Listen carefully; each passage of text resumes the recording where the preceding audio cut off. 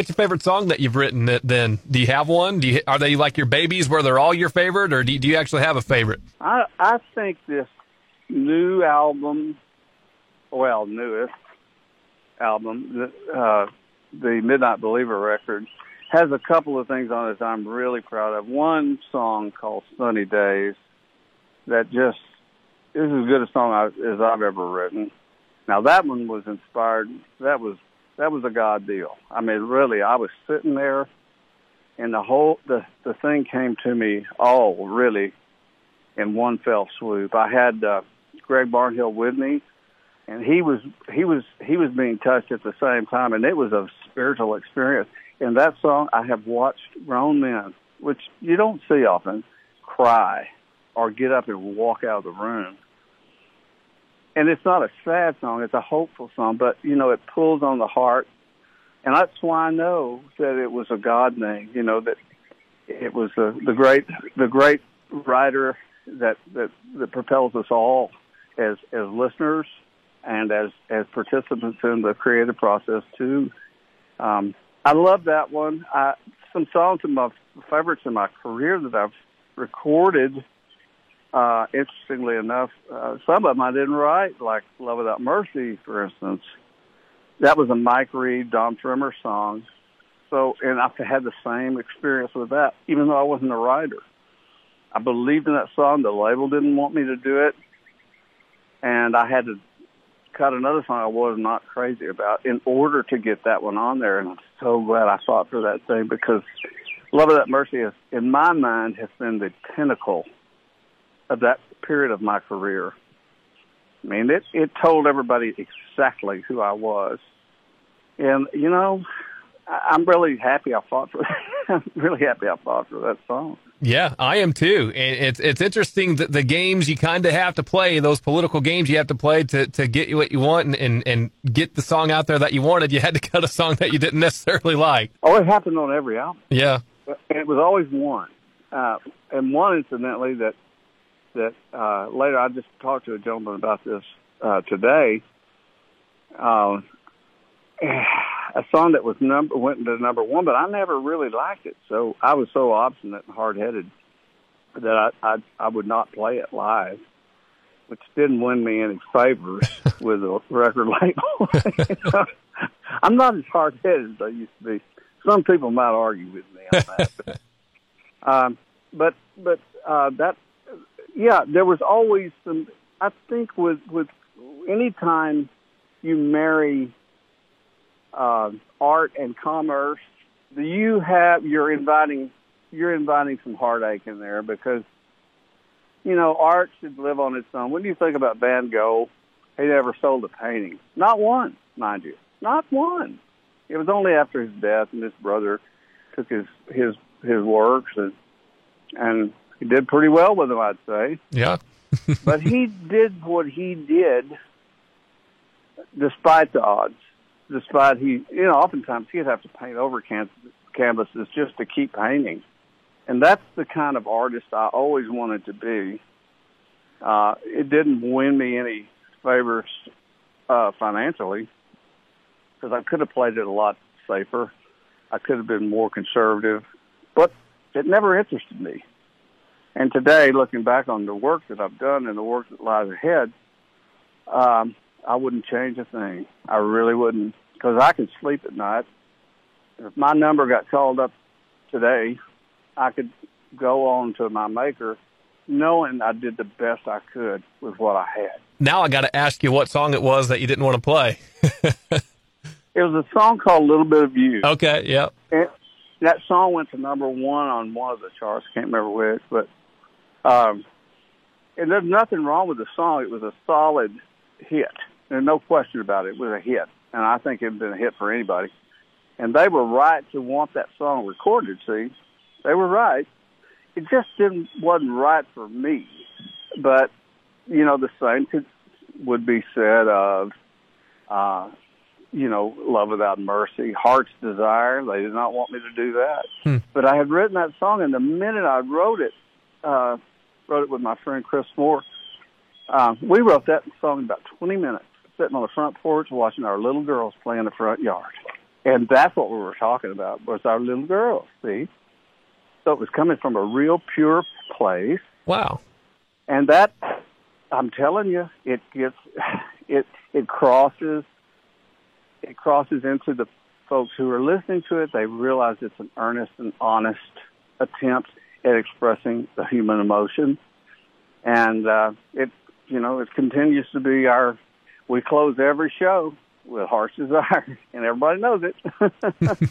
So you co-wrote Heart's Desire, and you also co-wrote Tender Moment. That was with Chris Moore and Roy Burke, the great Roy Burke. Hey, did you happen to see the most beautiful girl in the world, Roy Burke? That guy. Oh, okay. Uh-huh. Very cool. And that's one of my favorite songs, too. I really like that one, and I just kind of wanted to hear kind of what went into that. I remember those days that we spent on that was an interesting thing, because we had 3 writers, and any more that's not that unusual. I mean, it looks like a law firm when you look at the yeah. That's what Buck Owens used to tell me. He says, "You ain't writing like the law firm writers." I said, "What do you mean, law firm?" I know exactly what you mean, though. I mean, how many does it take, right? Right. But we were friends, buddies.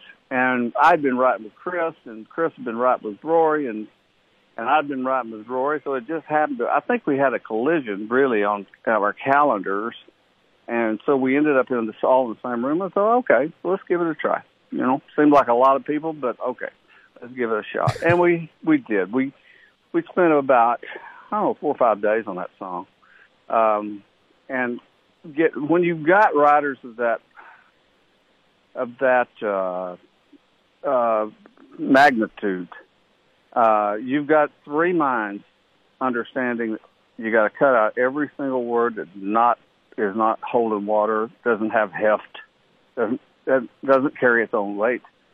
Get rid of it, and be succinct, and get to the point. And the point was, it was the kind of song that men have come up to me throughout the years since that song's come out and said, "Man, thanks for that song, because I didn't know how to tell my wife how I felt about her, but that kind of helps me do it." And it's interesting how songs have a life of their own once they leave us. I mean, we're just there at the birth, and then they go on to live their own lives. Yeah. Kind of like our kids, really. Does that make sense? Yeah, it's really interesting how a man can just put a song on for his wife and say, "Hey, listen to this. This is kind of how I feel." That way, I guess we don't have to vocalize it. You know what I mean? Like, we use you to kind of help us through.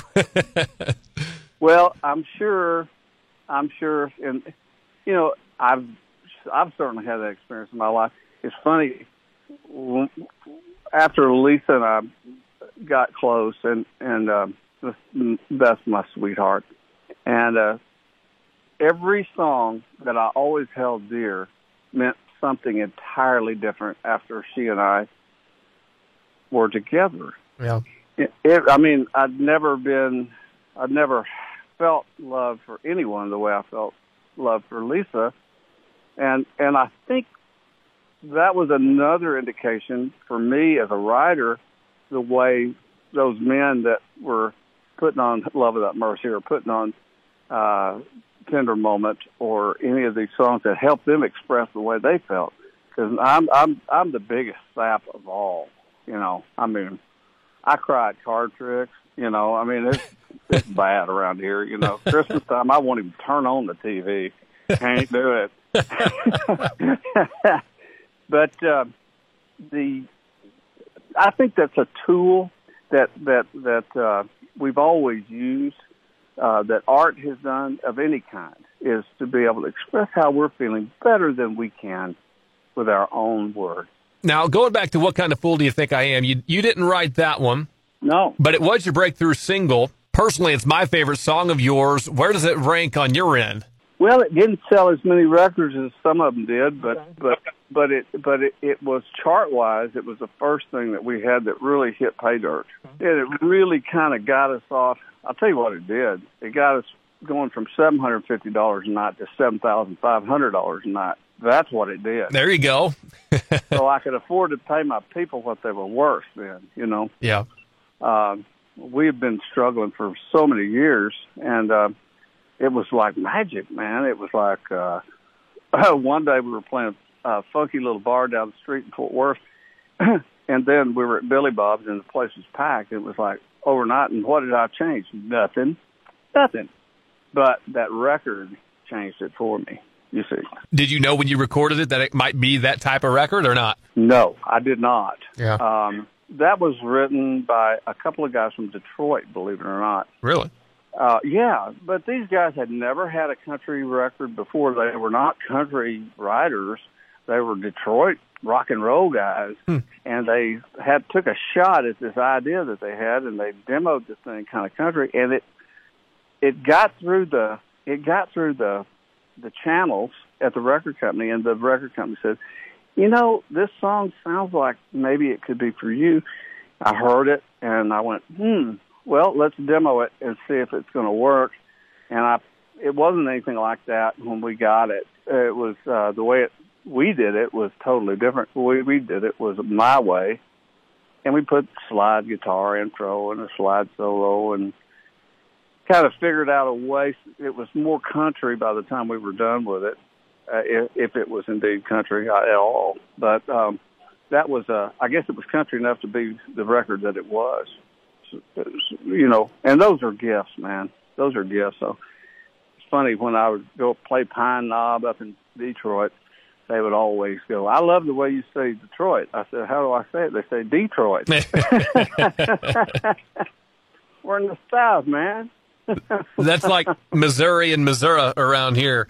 Oh, yeah. Yeah. Which one is it? Which one is it, Glenn? Well, I say Missouri, but it's about split halfway down the state, I'd say. I see. Yeah. So which side of the state says Missouri? Well, really, it's kind of a mix, but probably more southern. That being said, you know, we're in the southern part of the state, but I've always said Missouri, but then half my family says Missouri. I see. Yeah. Yes, you definitely are in the southern part, buddy. Right there on the river. Yes, sir. Yes, sir. That's a mighty river you're on there, buddy. We respect that river, too. You better. You better. That's one of the first things you learn. Yes, sir. Yes, sir. But there's something about being on a river. And you look at all the great music towns in our world, and you will see that every single one of them is positioned on a river. Yeah. Or a body of water. I don't think you can have that kind of energy without being close to, think about it. Austin is on the river. New Orleans, Memphis, you know, they're on rivers. You know, New York has the rivers and the ocean, and LA, of course, has the ocean. But it seems like I was talking to another writer the other day. He goes, you know, he was raised in, he was very, very successful. Very, very successful. Carl Woodland is his name, and he's produced, or you know the Hans Zimmer, the guy that does all the movies. This guy's conducted or been music director on 700 or more movies. Yeah. And they're moving in here from Los Angeles because they don't have a river. I mean, the L.A. River is just a ditch, if you know. Yeah. If you spend any time out there. So he left just because of that. You know, just for the river. You've got that part out if you want to. I go on about nothing sometimes for long periods of time. Hey, no, you said we're going to have a conversation, and we're having a conversation. That's how conversations go, right? Well, I appreciate that. No problem at all. And I like hearing about this kind of stuff. It interests me. So